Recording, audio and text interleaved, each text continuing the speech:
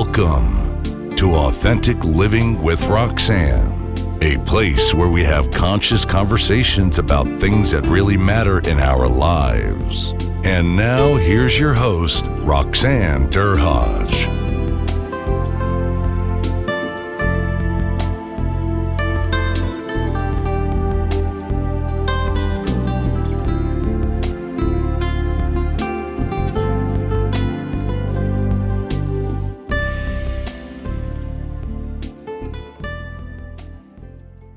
Hi, everyone. It's Roxanne Derhodge. Thanks again for tuning in again this week. Today, I have a special, I would say, friend, Jennifer Spear, with us today. Hi, Jen. How are you? Hi, Roxanne. Happy to be here with you. So, Jen, I often say she makes people play in the moment when you're together with her, and she owns a business that's called UnScripted. So we're going to talk a little bit. Our topic today is just going to talk a little bit about problem solving and what you do in the moment when you're unscripted, which is Jennifer's expertise. But we're going to talk a little bit also about some amazing research that she has just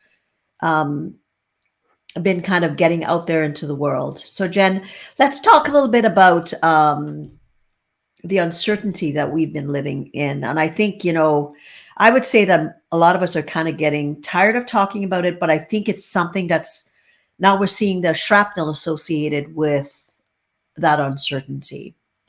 So what was it like for you personally or professionally in the last 2 years with that uncertainty with the pandemic? Yeah, thanks, Rox. It has been something. It's been something for everyone. Prior to the pandemic, when I talked about being unscripted, if I was doing a keynote, I might have said something like, what if everything changed? What if you could no longer work the way you've always worked? And then 2020 came and we couldn't. And so it very quickly went from what if to what now, and understanding that. And recognizing that, anytime we face any kind of change or anything new, there's uncertainty. And for most people, that uncertainty can be uncomfortable, right? And that's what can get us to stop or to resist change. But when COVID happened, we didn't have a choice. There was a lot of uncertainty that was happening, but we all had to be able to react. And some people have been able to cope or to get through it a little bit better because of that being comfortable with uncertainty and recognizing that, over the last 2 years, things, it constantly changed and things are going to continue to change, which means we just have to get good at it. And that really is about being comfortable with the uncertainty, being comfortable accepting the situations as they are, and then being able to move through them and get through that uncertainty to the other side. And that's such a good point, right? Because I think if we were to back up and look at change is a constant that we've always known, but we never want to accept that things are consistently changing. Human beings, even when you see children play, right? If you give kids a bucket full of different shapes, what the first thing they do is they try to kind of collate and put, the circles together, the squares together, all that stuff. So as human beings, we're constantly trying to make sense of things if they don't fit a category. And the pandemic, I think, truly showed us for the first time, glaringly obvious, that we really have what little control we really do have. And like to your point, some of us thrive potentially, not that we're looking for change, but we're able to kind of keep up with change, and other people get completely shut down. And, that's why I find it fascinating when we look at what's happened to some people that have thrived and pushed through the pandemic, and other people, if they were struggling with certain things, those struggles kind of became exponential by 10, where they kind of got more frozen. So if you think of your work in the kind of the concept of, I was privileged to spend, it was about almost 2 months ago now, we went away on a retreat together, and we did some improv games together, which was fascinating. So in your world, when you're now or during the pandemic, when you were talking about that uncertainty, how do people or how did people deal with that concept of being unscripted? So unscripted, it has a number of different meanings for me, but really it's based on the principles of improv and problem solving. And if you're familiar with improv, improvisational theater, um, in a in a nutshell, what happens there is two or more people come up on stage without a script, and they create something on the spot that you would have sworn was rehearsed in advance. And the reason it works is because there's rules improv that every improviser knows. And so by sharing these rules and skills of improv, it means that we can become comfortable with uncertainty because an improviser has no idea what's going to happen to them, right? When they go to work, when they get there, it's a dark stage. There's no script, no costumes, no props, and they have no clue what's going to happen. And that is so exciting because that uncertainty and ambiguity represent opportunity. And Hmm. so one of the basic principles of improv is we talk about accepting all offers. So anything that is done, said, or brought into an improv scene is considered an offer, and it's your job to accept it, right? So you Hmm. cannot block or deny an offer. And so COVID or any big change is really just an offer. It doesn't have to be a threat. And so if you are able to accept that offer, accept the circumstances that you're in. And then another principle of improv is to say yes and, right? So you accept it and then you build on it and you move it forward in a positive way.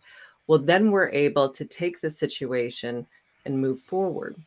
And so we're certainly seeing people who, when COVID happened, that they started to shut down, and others saw it as an opportunity. So an opportunity to learn, an opportunity to do new things.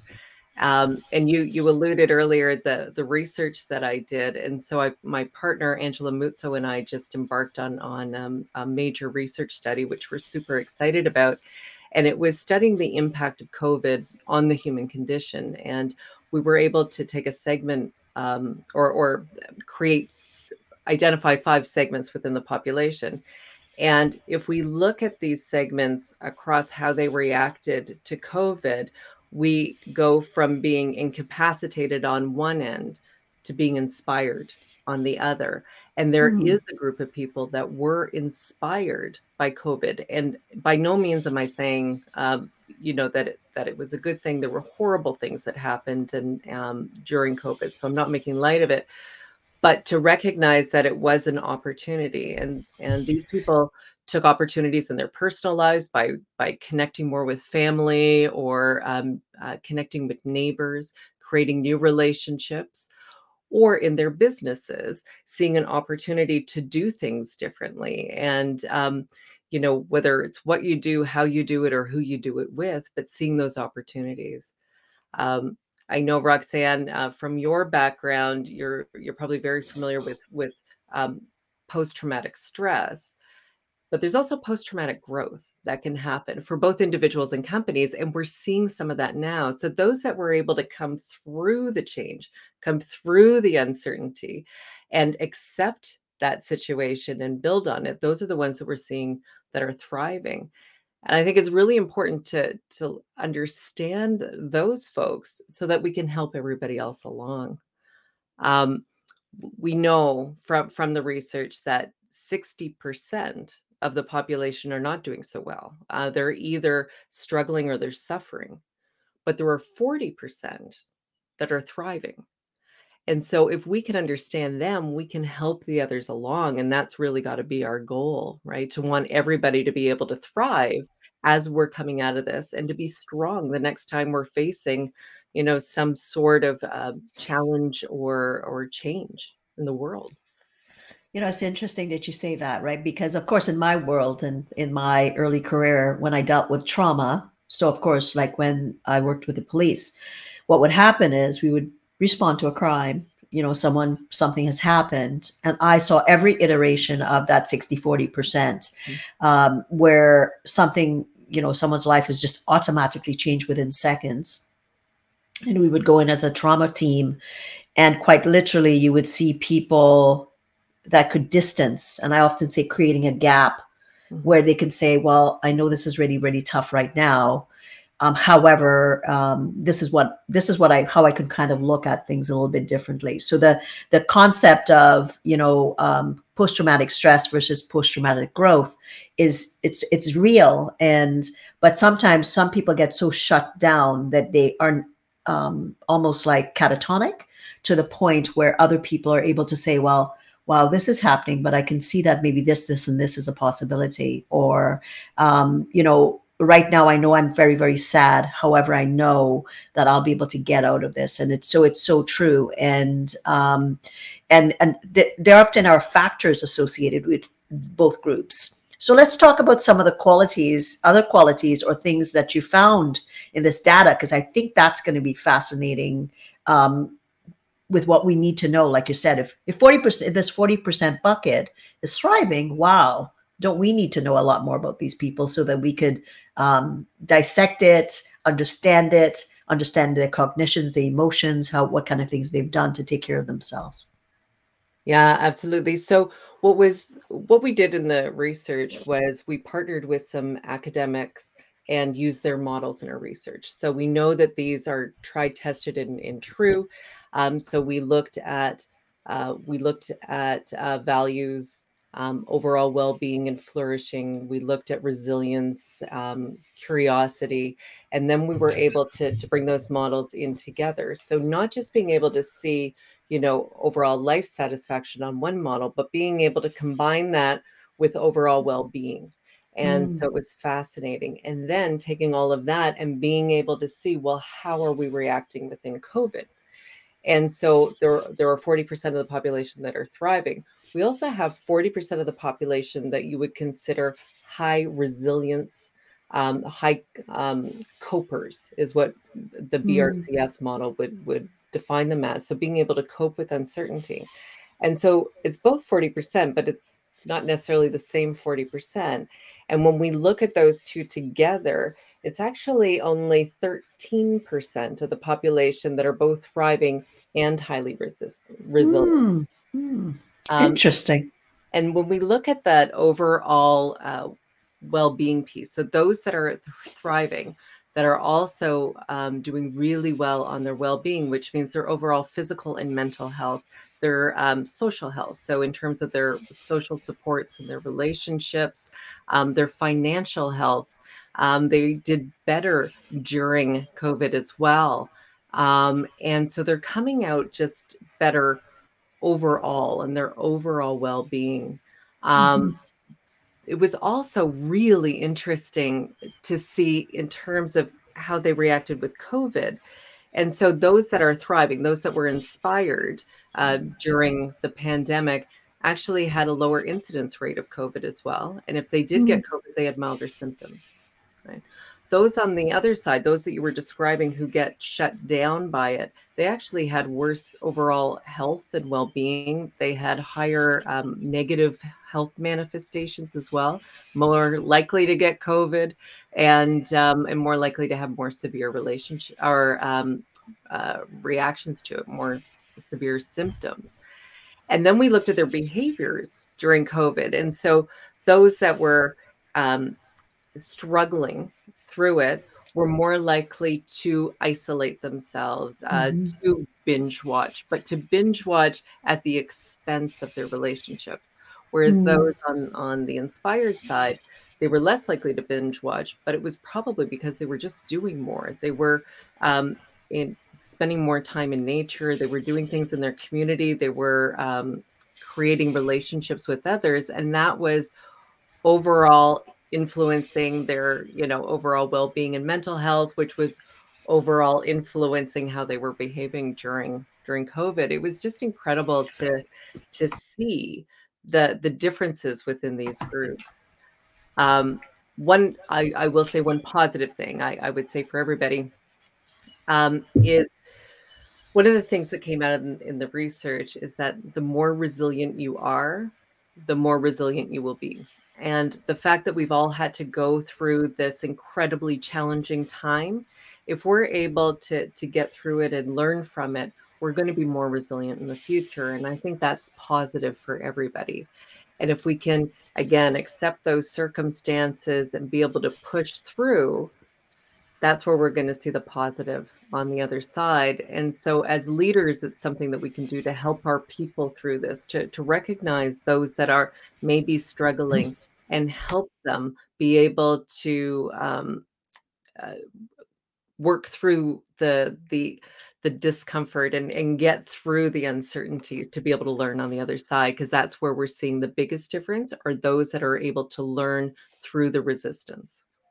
See, that's just interesting with my psychological background, right? Because if you think about it, right, in the data with staying at work and what keeps people away from work, generally 65% of it is relationships across the board nationally, right? So if you think about that, and oftentimes people think it's mental health or, it's generally couples relationships, family relationships, and some kind of connection, right? So even if you look at that, and I often say that we're mammals, Jen, right? What do we need? We lost the ability to be face to face, front and center with people that we normatively would be around. All of a sudden, boom, that was gone. So the opposite of that is what I say is reptilian, which is the turning away from, the shutting down, right? And I often say, even though we're on camera, which is not ideal, we still have that connection of that mammalian element. Versus the opposite is, if I'm shutting down, I'm thinking, oh, I don't want to do this interview today, Jen. What are we going to talk about? I'm going to worry, and I'm going to back away, which is kind of what you're saying with this 13 percenters, right? It makes sense. And a lot of my coaching, I see the same traits with people, because they are either saying, wow, this is pretty cruddy. But what can I do? And the other people that are really struggling are saying, what they would litanize for me is what everything that's wrong, and what is possibly going to go wrong, and what is going to be on the horizon, right? So again, that mindset shift between the two subsets. So in that 13%, I'm curious about them. What were you able to kind of parse out some of the mindset elements for that 13% of those people? Yeah, for sure. They were wonderfully more likely to be unscripted as well, which is great news. But what they did was they would look for creative ways to alter difficult situations, right? So they accept the situation that they're in, but they were able to be their own self-direction and be able to choose how they were going to respond in it. And they truly believe that whatever happens to them, they can choose how they respond to it. And so that feeling that some people had in terms of feeling that it's hopeless because they were not in control of their situation, regardless of the situation, regardless of the constraints, we can still control how we respond within it. And so that is so important, that autonomy, being able to bring your own creativity and choosing what it is that you do. They certainly believe that they can grow in positive ways, and they actively would look to replace the losses that they experienced. And, I was thinking as you were talking there, Roxanne, in terms of those social relationships and how do you do it online? I mean, you be creative in it. And so you and I are part of a group that I think is a fabulous example of this. Is right at the start of COVID, we came together in this writing group, and we meet every morning to be able to connect and to be productive. And it started out, it was going to be, a few months, because how long could this thing last, right? And now we've already been 2 years in it. We're still meeting every single morning as often as we can with this group, and we've created this connection with people on a what might have started on we were all working on a similar activity. Well, then we developed like an emotional connection with everybody as well, and how important that is. And so we are seeing that within the 13%, those that actively sought out either to strengthen relationships that they already had or to build new ones. And embracing this online world in terms of, because there are some good things that come out of this, because it allows us to be able to connect with more people more often. But we are feeling, the Zoom fatigue for sure. It's a real thing. And being able to connect with people again in person is going to be important. But we're seeing anxiety around that too, in terms Mhm. of we got used to one thing and now we have to change again. And when is the next shoe going to drop? And instead of seeing this change as a threat, it's an opportunity. And I think we have an opportunity to bring the best of both together, right? Being in person and online. And that's so important because, and now I'm trying to think there's 10 or 11 of us. And initially it was like, oh, geez, I got to write this book. That was the thought, right? And okay, we have to put structure in our day. Initially, I think that was the beginning with most of us, because I think some people had gone through deficits in their business as upwards of 50 to 60%. But what started to happen after a while, it was like, I have this commitment, and I don't know what your thought. And I thought, oh boy, I can't not show 3 days in a row. And then after a while, these are phenomenal women, I should tell you. But we started to be to each other's support system unknowingly, which was amazing. And of course, what happens in lives? We have, sicknesses, unfortunately, births, people moving, lots of things in that 2 years. And even though we were online, we really created a depth of connection that was amazing to watch. And I can tell you, as a psychotherapist, I was part of it, but I wasn't there in any other realm other than I was a human being that was as much need of connection as everybody else. So you're so right. If you're looking at it and we look at the pandemic, the people that I've coached or continue to coach are the ones that are saying, well, I can't have dinner with my family, but I have a friend, and through COVID, what she did is she had lunch every single day with her elderly parents in the backyard. And whether it was a sandwich, which was really quick, they had that connection because her elderly parents lived with her. Or my girlfriend, a friend of mine who lives right in my neighborhood, every single day through COVID, thick or thin, through the golf course in the snow, we walked for over an hour every single day. I have never explored my neighborhood in that way at all, Jen. So the positives, that 13%, you could see, if these are some of the examples of things people have done, how amazing they would have thrived through it. Yeah, absolutely. And we're seeing those that are doing the best from it.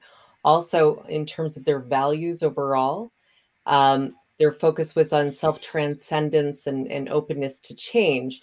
And both of those is more of a focus on others. So it goes from a me to a we focus. And so by focusing on others and wanting to help others, that can help bring us up as well in terms of, that thriving, in terms of the positive outlook and being optimistic. And so we're seeing those that are on the highest end, that focus from me to we. The ones on the lower end, they're more about trying to avoid anxiety as opposed to moving towards something. They're trying to move away from something, and their focus is definitely more on themselves, on self-protection, focus on their highest values being around safety and security. And that makes sense. And for a lot of people, we were financially impacted by the pandemic. And so when you're hit at those core levels, which can impact so many other things, it makes sense that we're going to be focused on our own personal safety and security and how are we going to get through this. And once we feel comfortable in that area, then we're able to um, rise above and look at other things and focus on other people. So we are seeing there is a difference on the financial side as well. And just hoping that as everyone starts going back to work, and we've seen a lot of industries that are opening up again, to be able to work in different ways, I think is going to be extremely positive as well. And speaking of work, the one thing that came out of this study, which has come out of every single study I have read through all of this, is that people want to work from home. And so it's recognizing that again as leaders in our work, when we're thinking about our teams and our employees, the ability to be flexible is going to be a key to retention right now. I certainly believe it. Time is the new luxury, and people have recognized how much time they've saved by not commuting and what they could use that time for. And if we can help them see that saved time as a way that they can use that to build relationships or take on a creative hobby or to get out in nature and to exercise, then we will be able to help them in terms of their overall well-being and help them be able to thrive as well. So for leaders and people in organizations from some of this data, what are some of the things that leaders should be thinking about? They should be, like you said, being creative with flexibility. Their benefits programs should accordingly, I would say, mirror what kind of things that they should be offering to people. Flex times. I think of the counter side of this as well. Also, leaving the house is something that maybe building that into your return to work policy as well, right? So don't assume that everybody wants to be home all the time, but to make it kind of creative enough. I know some environments have had it so that because they're trying to maintain that connection, is to also have their, say, maybe quarterly meetings or something in person. These are some of the things that I've heard. What are some of the other things that you think leaders should be thinking about with some of the research? Yeah, flexibility is definitely key. If people can feel that they have more control or more autonomy over their schedules and how they do things, one of the biggest frustrations that we see is that people being told you have to go back to work, and then they spend their entire day on a Zoom meeting or a Teams meeting, and that could have been done from home. So thinking about the things that can be done as easily from home if people prefer that, and what needs to be done in person. And we know, that connection piece in terms of being with people, you can't replicate it online. You truly need to be in person, but there's a lot of tasks that we can do as well, if not even better, online or at home when we're able to focus and concentrate. Now, there were times during this pandemic when the entire family was at home, and so that would have been challenging as well. And so you would have to be able to negotiate that. But I think if leaders are able to,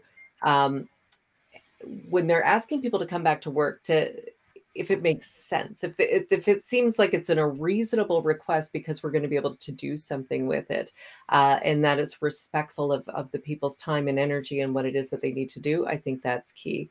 The other big one we're really seeing is everywhere. We have an issue around trust, and trust has been broken in a big way for a lot of people. One of the really interesting questions that we had within the study was we used idioms or common phrases, and we asked people which of these phrases have more meaning to you since the pandemic. And the number one phrase that came up was "Don't believe everything you hear." Interesting. Right. And then we were able to ask people to tell us why. So we have, 2,000 verbatims on why these are important phrases or why they have more meaning to them. And with that one, it really comes down to trust being one of the main themes that came out of that. So as leaders, I can't overemphasize how important it is to communicate clearly, consistently, do what you say you're going to do, support your employees, support your teams in the way that you can. Everything that we do either builds or breaks trust, and right now it's pretty broken, and so we have to do a lot of work to be able to bring that up. In certain industries, we know have to do a lot of that work to get their customers, their clients, or their members back as well, right? So I think there's a lot of work to do there. For sure. And if you think about it, in my new book, ROR, Return on Relationships, I talk a lot about trust. And from a psychological lens, psychological safety is about consistency, small steps. So gone are the days where we can kind of look at the mission, the vision, the strategic plan. it's like kind of like, okay, what is the living plan so that you can reestablish trust if you've broken it? Because a lot of companies didn't do it well.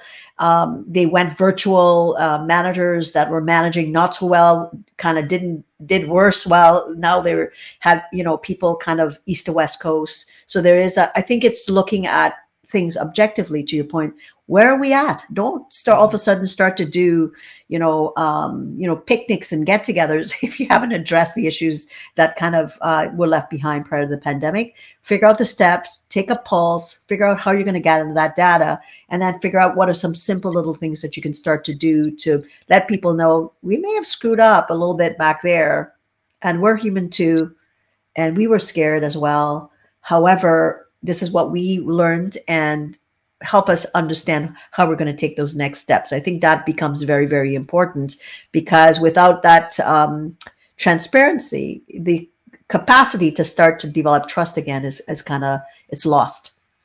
Absolutely. And you nailed it, Roxanne, in terms of that transparency and also that vulnerability to say, we might have gotten it wrong. We did make some mistakes. Mm-hmm. This was new for all of us. I mean, none of us have worked through a global pandemic before. It Right. is pretty amazing. And so we have to, go easy on ourselves as well, but recognizing that we have an opportunity to make it better, to improve, to grow, and to be able to help our employees do this.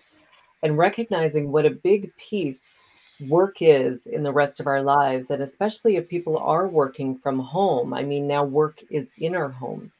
Mm-hmm. And the more we can be positive and help them on the work side, that's going to move over to their home life and in terms of helping their overall well-being and life satisfaction. And so the more we can do this and support our people, the stronger we're all going to be moving through this and ready, for the next change and seeing it as an opportunity and more than a threat. Well, I'm excited about your research, and I'm sure there's leaders out there thinking, all right, how do we talk to this lady? And about, it's called the Chaos Lab, is her new business that has the research. And so where can people reach out to you, learn more about it? And just, I'm thinking about, companies that could potentially look at that from some of our conversations. So tell people a little bit about Chaos Lab and kind of what are you going to do with all this amazing stuff, and where they might be able to reach you to be able to consult about some of this. Thanks, Roxanne. I'm so super excited about this. So this new adventure is a joint venture between me and my partner, Angela Muzzo, Chaos Lab. And our first work that we did together is this study, which we're calling Chaos to Clarity.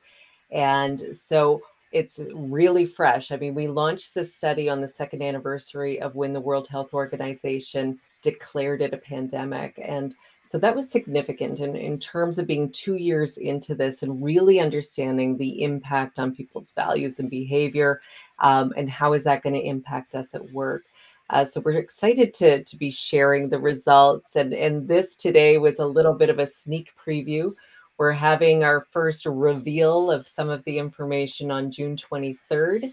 And we'll have information about that on our website, which is still fresh. I mean, the ink is dripping off the screen a little bit, but it's chaoslab.org.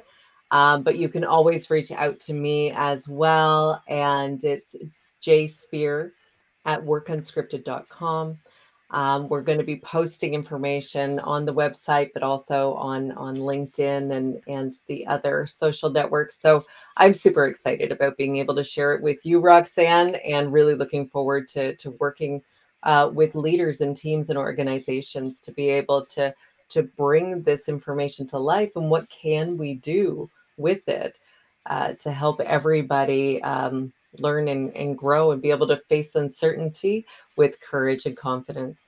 Absolutely. And post-traumatic growth, right? So with what I talk about with leaders, I tell them the more they're connected to themselves and really getting a sense of how to maneuver through change in this case, then they're able to impact others around them. So which is, I think this, 13% on the data can help us, because the more we learn about these individuals, then in turn we can, set up trainings or potential ways to people that maybe would like to acquire these skills or accentuate these skills can learn these things and be able to implement them in their peer groups or their different teams, all those things. So I think this is a fascinating research. And again, thanks so much for letting us get a little bit inside information about it before the June 23rd. So for anybody wanting more, again, all this information will be in the show notes, and you can reach out to Jen at any point.